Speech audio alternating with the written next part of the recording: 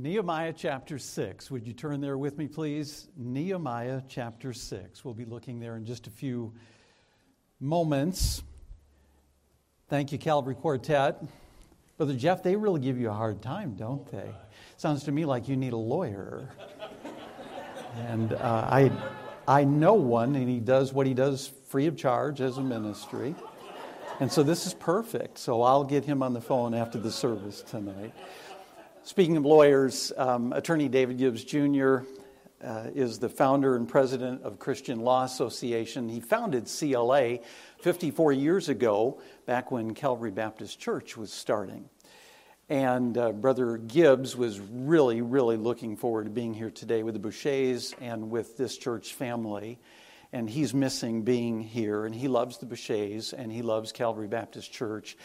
And on behalf of Attorney Gibbs, thank you so much for your kindness, for your faithful prayers and support of CLA. We're very grateful for that.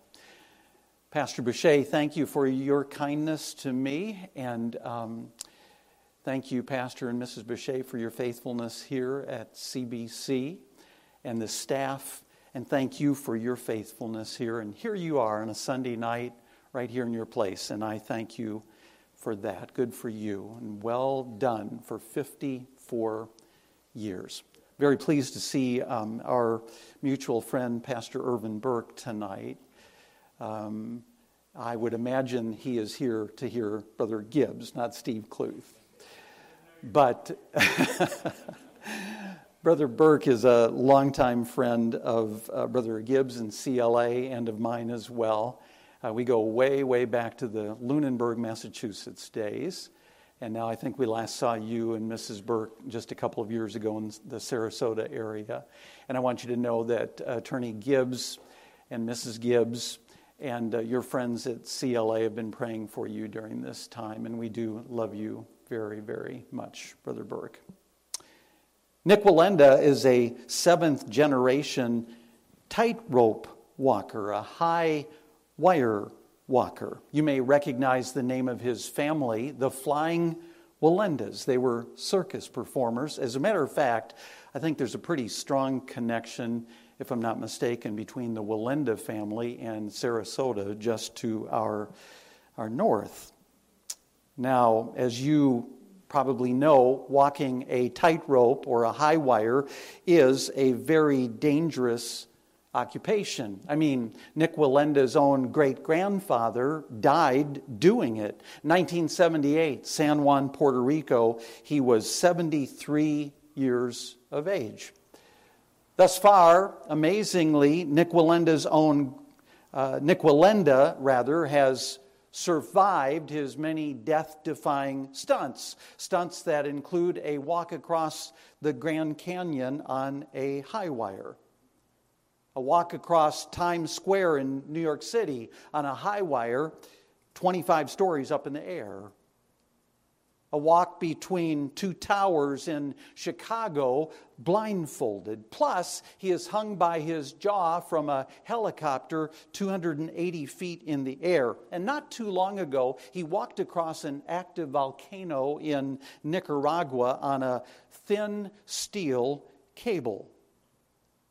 He was a little over 2,000 feet above the volcano's crater, a crater, by the way, which is known as the mouth of hell. It took just 31 minutes for Nick Wallenda to walk 1,800 feet over a hot, bubbling lake of lava.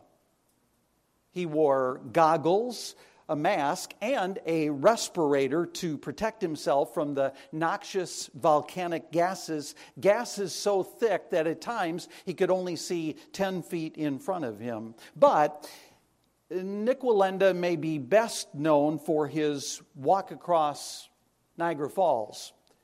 The year was 2012, and I have to tell you, just getting permission to attempt it wasn't easy. For starters, Nick Wallenda had to receive special permission from two countries, the United States and Canada, due to their laws which banned stunts at Niagara Falls. Furthermore, he had to deal with Homeland Security and several rather unfriendly environmental groups. Plus, when his 1,500-foot walk between the United States and Canada was complete, Nik Wallenda was met by a customs agent who had one question, a question that you have probably been asked if you have ever crossed a border. Mr. Wallenda, what was the purpose of your trip?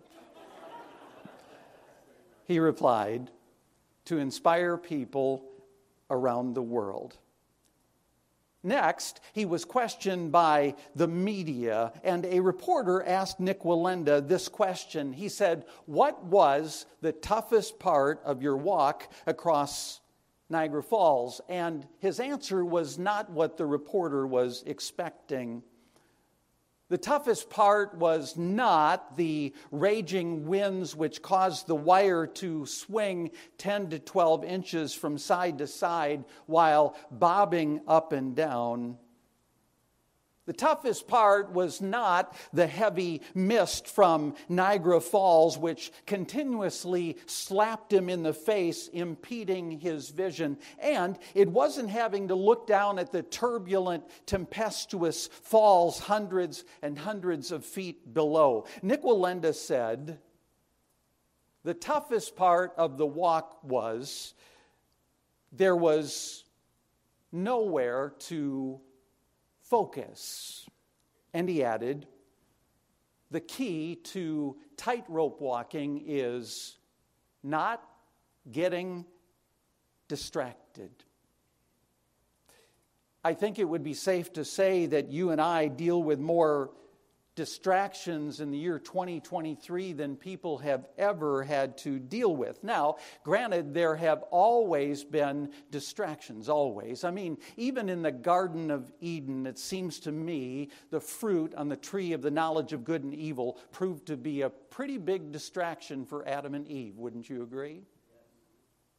But the number of distractions today is kind of mind-boggling when you think about it. We live in an age of distraction, unprecedented distraction. Actually, the truth is, this is probably the single most distracting thing ever invented, the cell phone. If you can come up with something more distracting than this, I would be interested to hear about it.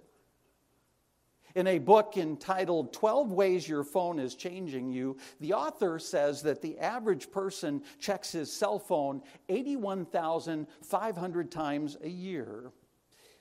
Some math genius figured out that that's once every 4 minutes, which means that some of you will probably check your cell phone about 8 times while I preach this message tonight.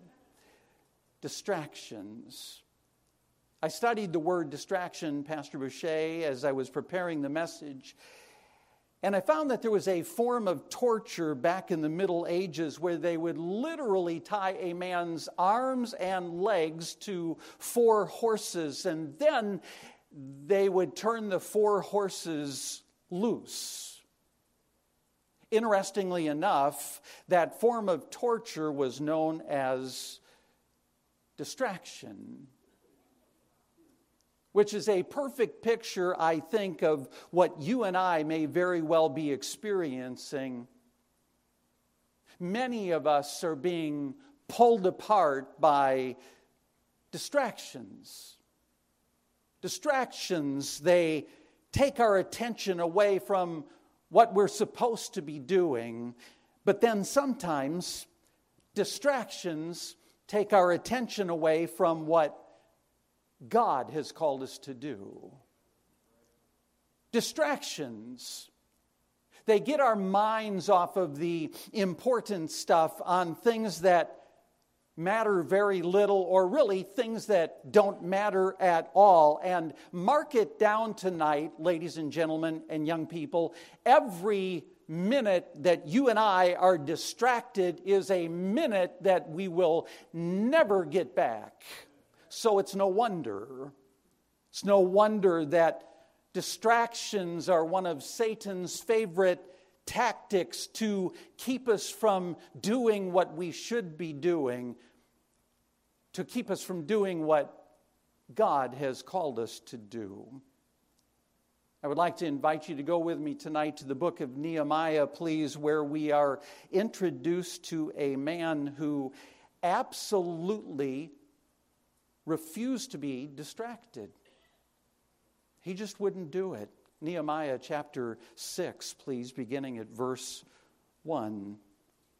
Scripture says, "Now it came to pass when Sanballat and Tobiah and Geshem the Arabian and the rest of our enemies heard that I had builded the wall, and that there was no breach left therein, though at that time I had not set up the doors upon the gates, that Sanballat and Geshem sent unto me, saying, Come, let us meet together in some one of the villages in the plain of Ono. But they thought to do me mischief. And I sent messengers unto them, saying, I am doing a great work, so that I cannot come down. Why should the work cease whilst I leave it and come down to you? Yet they sent unto me 4 times after this sort, and I answered them after the same manner." And then verse 15, please. "So the wall was finished in the 25th day of the month Elul in 52 days. And this evening, I would like to discuss with you for the next few minutes a distraction that Nehemiah chapter 6 identifies as Ono. And tonight, Pastor Boucher, this is my challenge to a church family that is celebrating 54 years today. And Father, I thank you for your word, and I thank you for the privilege that I have tonight to preach here at Calvary Baptist Church. I too pray for Brother Gibbs as he recovers, and I thank you for the privilege that you've given to my wife Karen and to me to be able to serve with Dr. and Mrs. Gibbs and a wonderful staff of legal missionaries at CLA for these 25 years. But now tonight, Lord, I pray that you'll speak first and foremost to my heart. Help me, Lord, to determine tonight not to be distracted from what you've called me to do, and then help these my friends to make the same decision, I pray. Lord, we all know that there have been churches across the land that have been distracted and where the main thing is no longer the main thing. And I pray, Father, that that would never be the case here at Calvary Baptist. I thank you, Lord, for what you've accomplished today already, for souls that have been saved, for how you've touched our hearts today, and we pray that you'll do more of that tonight in these next few minutes. In Jesus' name I pray, amen. His name was Nehemiah, facing enormous opposition and really with lots and lots of people rooting for him to fail. Nehemiah and his crew built a wall that was 12 feet high, 10 feet thick, and 2.5 miles long, and they did it in, are you ready for this?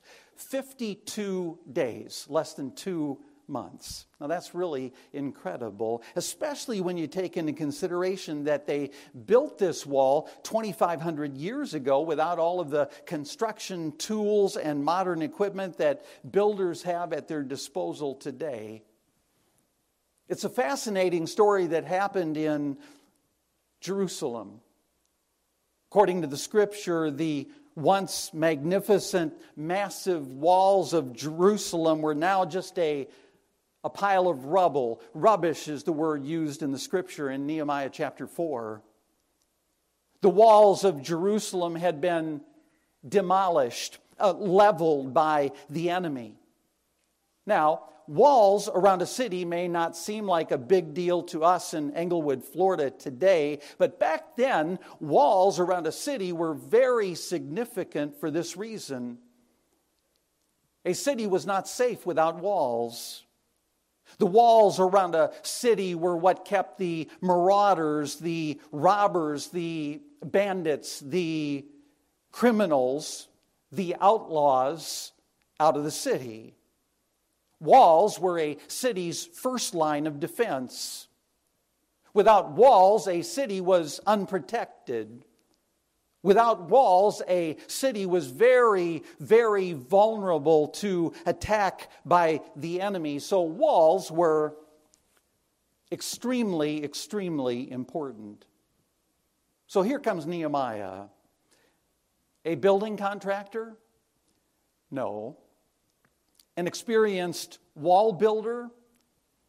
No. Nehemiah wasn't a wall builder at all. Nehemiah was a cup bearer.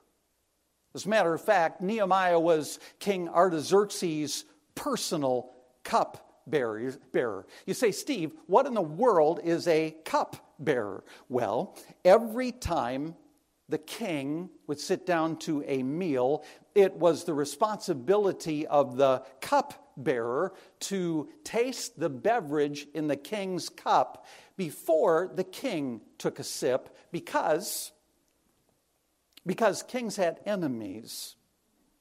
And sometimes those enemies would poison the king's beverage. As a matter of fact, assassinations by poisoning were rather common in that day. And so, if the beverage had been poisoned, it was the cupbearer that would die rather than the king.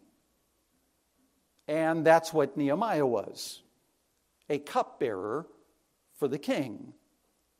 It wasn't a difficult job. It wasn't what you and I would consider a real demanding job. I mean, while there was definitely some risk involved, Nehemiah had it pretty much made in the shade. It was a job with influence and affluence, a lucrative job. Nehemiah was living in what we probably would call the lap of luxury. But then Nehemiah hears disturbing news. Alarming news about what's happening in Jerusalem. He is told that the walls of the city are in ruins. The gates have been burned. And the scripture says that when Nehemiah heard this, he sat down and wept and mourned and fasted and prayed. He was deeply grieved. And he couldn't just stand idly by and ignore their plight. So the Lord lays a burden on Nehemiah's heart to go to Jerusalem to do something about it. To go to Jerusalem to rebuild those walls. So, with the king's blessing, off to Jerusalem he goes, which was not an easy trip, by the way, not easy at all. From where Nehemiah was in Persia, which is modern-day Iran, it was a 900-mile trip to Jerusalem, and there were no flights, no Amtrak trains, no interstate highways, no Uber. It took Nehemiah between 2 and 3 months to make that trip. But he was determined to do it because it's what the Lord wanted him to do. Now, this was going to be a huge undertaking, a monumental task, back-breaking work. Furthermore, very dangerous with enemies lurking around the city. But Nehemiah knows that God wants him to leave what was probably the cushiest job ever as the king's cupbearer to go rebuild those walls in Jerusalem. Are you listening? Nehemiah was a guy that left his comfort zone when God called. Maybe a bit like the Bradley family. Maybe like some of our friends from Samaritan Purse who have come from all over the country to volunteer their help on the west coast of Florida to do things that maybe they didn't just feel real comfortable about doing, but they just wanted to be a help, and they left their comfort zone and they came to do it. Didn't they, Pastor? May I ask a personal question tonight? Would you be willing to do that if God called? would I? Now, at this point, you're polite enough not to say this out loud, but you may be thinking, Steve, what in the world does this have to do with me? How does this man, Nehemiah, rebuilding walls 2,500 years ago apply to me and to us in the year 2023? All right, here you go. Don't miss it, please. Whatever it is that God has called you to do, do not get distracted. Stay focused on whatever it is that He has called you to do. My high school baseball coach used to put it like this. He used to say, keep your eye on the ball. It was New York Yankee catcher Yogi Berra that was well known for doing his best to distract the opposition when they were standing in the batter's box to get them to take their eye off the ball. Now, this was the same Yogi Berra who was also well known for the things he said. He's the guy who said, it ain't over till it's over. Once when he was ordering a pizza, he was asked if he wanted the pizza to be cut into 12 slices. He said, no, cut it into 8. I can't eat 12 right now. Yogi Berra also said, always go to other people's funerals, otherwise they won't come to yours. And he also said, I never said most of the things I said. So it was the late Henry Aaron that was up to bat for the Milwaukee Braves. I was born and raised in Wisconsin, and I know, and I'm old enough to know, that before the Braves became the Atlanta Braves, they were the Milwaukee Braves. And from time to time, our family would make the 3.5-hour drive from La Crosse, Wisconsin to Milwaukee to go to County Stadium to see Hank Aaron and his teammates play ball. And Hank Aaron was up to bat. Yogi Berra was behind the plate catching. Yogi was known for his ceaseless chatter, which he used not only to encourage his own teammates, but also to, and especially to distract, to rattle the batter. As Henry Aaron stepped into the batter's box, Yogi said, Henry, you're holding the bat wrong. You're supposed to hold it so that you can see the trademark on the bat. Henry Aaron didn't say a thing. He responded by blasting the next pitch for a long home run in the left field bleachers. He rounded the bases, and when he arrived at home plate, Henry Aaron looked at Yogi Berra and said, Yogi, I didn't come up here to read.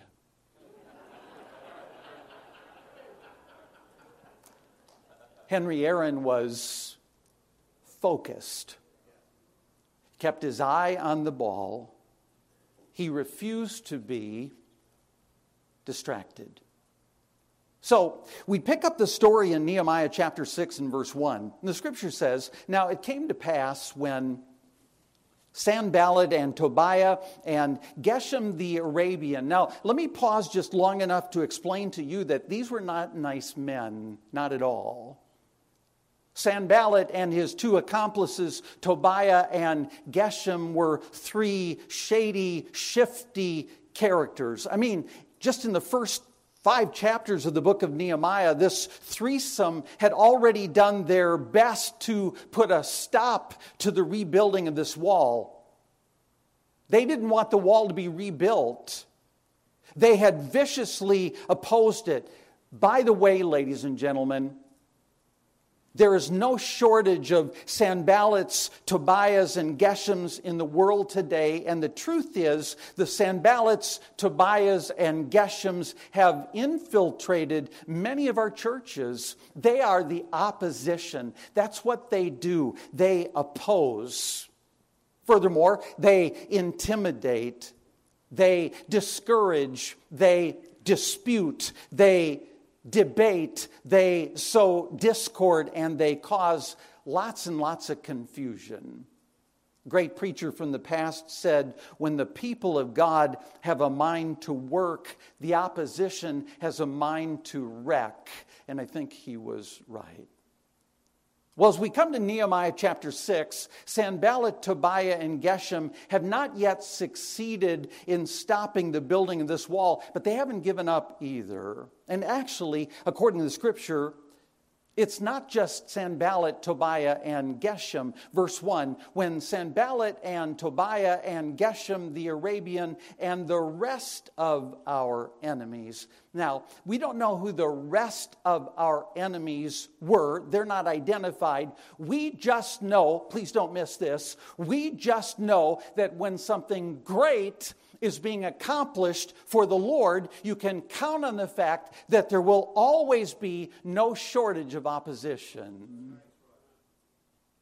Nehemiah said, when Sanballat and Tobiah and Geshem the Arabian and the rest of our enemies heard that I had builded the wall and that there was no breach left therein, though at that time I had not set up the doors upon the gates. According to the scripture, the rebuilding of this wall was almost complete. Almost because, according to verse 1, the doors hadn't been hung yet. The scripture says, though at that time I had not set up the doors upon the gates. I mean, this would be like you building a new house, but the front door hasn't been installed. Everybody knows that you've got to have a door, otherwise you don't have security. So this was the last possible moment for Sanballat, Tobiah, and Geshem to put a stop to this project, and they knew that. They knew that this was their last chance. They knew that it was now or never. Which brings us to the distraction. Oh no. Verse 2, Nehemiah speaking. That Sanballat and Geshem sent unto me, saying, come, let us meet together in some one of the villages in the plain of Ono. Come, let us meet together. They attempt to entice Nehemiah to stop the work and to come down from that wall. They do their best to lure him away from what God has called him to do. Come on, Nehemiah. Why don't you just take some time off? I mean, you've been working on this wall night and day, and it's that close to being finished. You deserve a break. You deserve some R&R, some rest and relaxation. Now, everybody knows we've had our disagreements in the past, but that's in the past. It's time for us to engage in some constructive dialogue. Let's meet together. Let's meet together implies that this was going to be a cordial meeting, an amicable meeting, a friendly meeting, maybe even an opportunity for reconciliation, to settle their differences, to bury the hatchet, and maybe, just maybe, to sign a truce at Ono. Now, I should take a moment to tell you about Ono. Ono was an oasis. It was a resort located on the seacoast about 25 miles northwest of Jerusalem. Their invitation to come to Ono seemed innocent enough. I mean, they just wanted to talk, sort of a peace summit. And the truth is, Nehemiah could go there to Ono to meet with them and then be back on the wall in a couple of days to hang those doors and to finish the job. I mean, what's the big deal? Well, thankfully, Nehemiah has discernment. Discernment is a God-given ability that allows us to read between the lines. And that's exactly what Nehemiah did. He read between the lines. Verse 2, Nehemiah said, but they thought to do me mischief. Nehemiah recognized that Sanballat, Tobiah, and Geshem were up to no good. I'll tell you exactly what they were attempting to do. They were attempting to distract Nehemiah from installing those doors so that the wall would remain unfinished, so that the city would be defenseless against attack. And notice, they don't just try to persuade Nehemiah to come down from the wall and to come to Ono one time. Verse 4, yet they sent unto me 4 times after this sort. Come, let us meet together. Nehemiah said, no. Come, let us meet together. Nehemiah said, no. Come, let us meet together. Nehemiah said no. And then a 4th time they said, come on, come and enjoy an all-expense-paid trip to this oasis called Ono. Come on, let's meet, let's talk. But again, Nehemiah says no. By the way, ladies and gentlemen and young people, Ono means grief. You're a wise man, Nehemiah. Don't go there.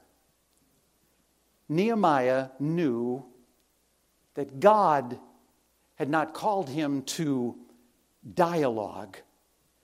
God had called him to rebuild a wall. Friendly advice: always say no to Ono. You know, I'm pretty good at saying no the first time, Pastor Boucher. But I don't know if you can relate to this or not. Sometimes I get worn down by multiple requests. Can you relate? We have 4 grandchildren who Karen and I love very, very much. Ella, Emma, Claire, and Austin. Papa, can I have a cookie?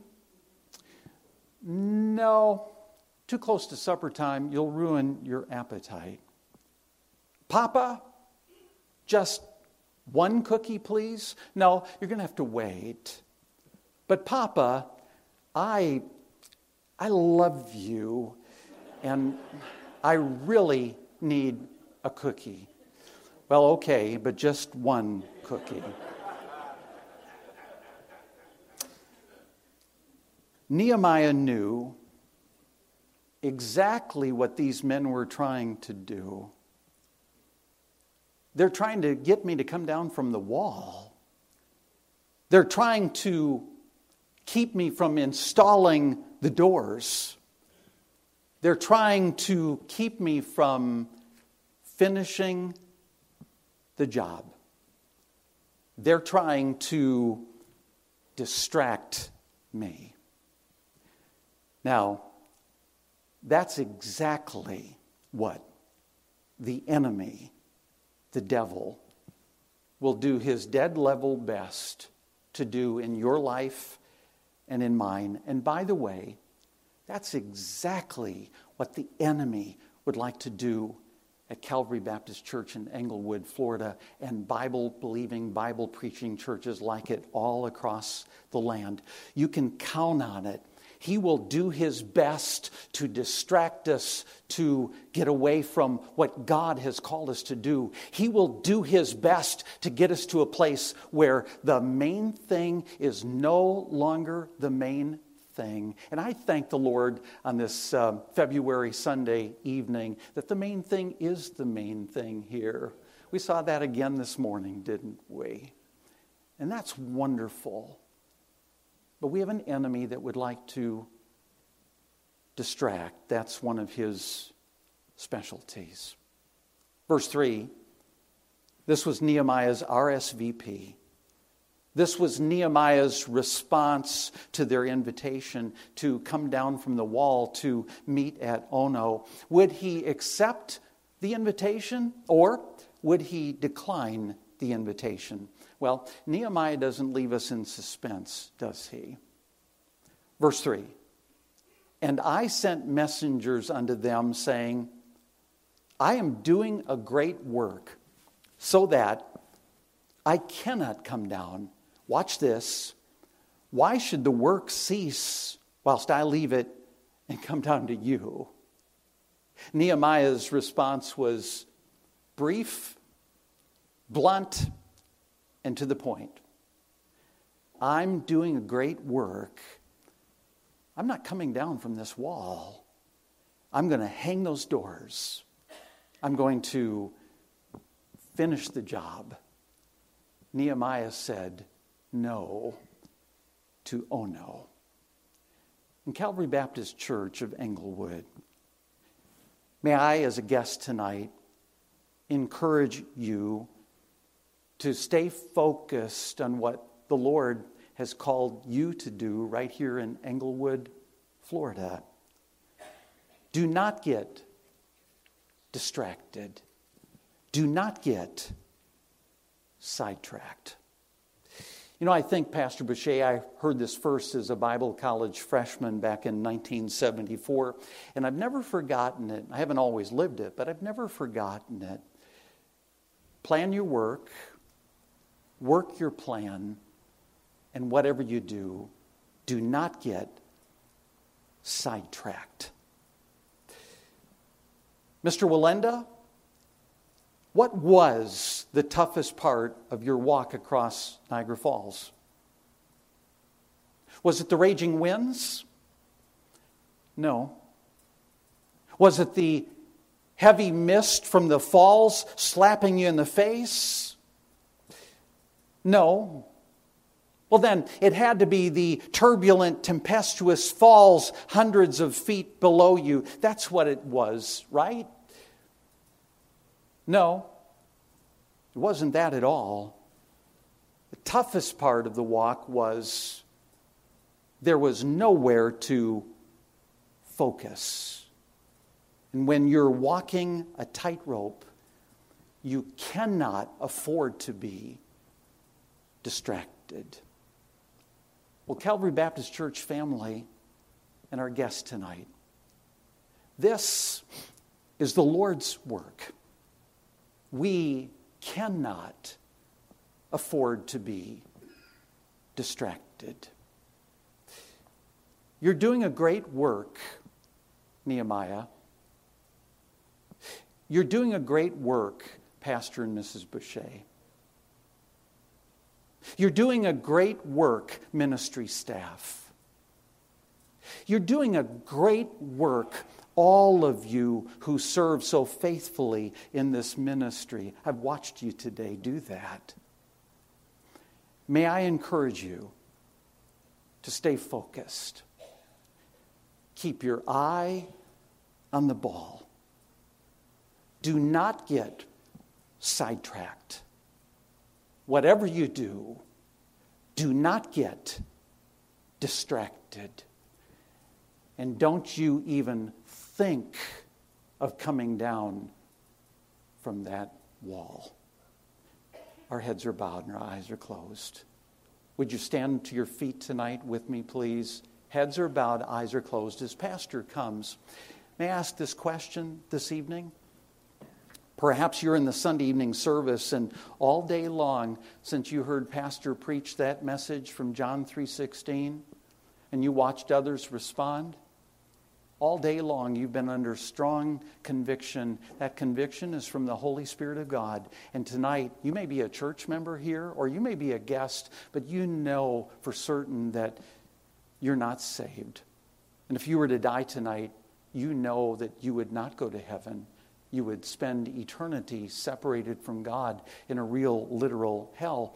And while this has not been a salvation message tonight would be a perfect time for you to respond and to place your faith and your trust in Jesus Christ as your Savior. And my prayer is that you would do that tonight. But then, there are others of us that are saved. And I thank the Lord for that. I'm certainly glad to be saved tonight. And what we've heard tonight, the Holy Spirit has convicted us and challenged us. And perhaps you're an individual that needs to find your way to a place here, this old-fashioned altar as the invitation is given tonight. And perhaps tonight you need to do business here with the Lord and say, Lord, help me not to be distracted. And Lord, help our church family not to be distracted. Help us to keep the main thing, just like it has been for 54 years. Maybe that's your prayer tonight. I would encourage you to respond. Heads are bowed, eyes are closed. Pastor, would you come, please?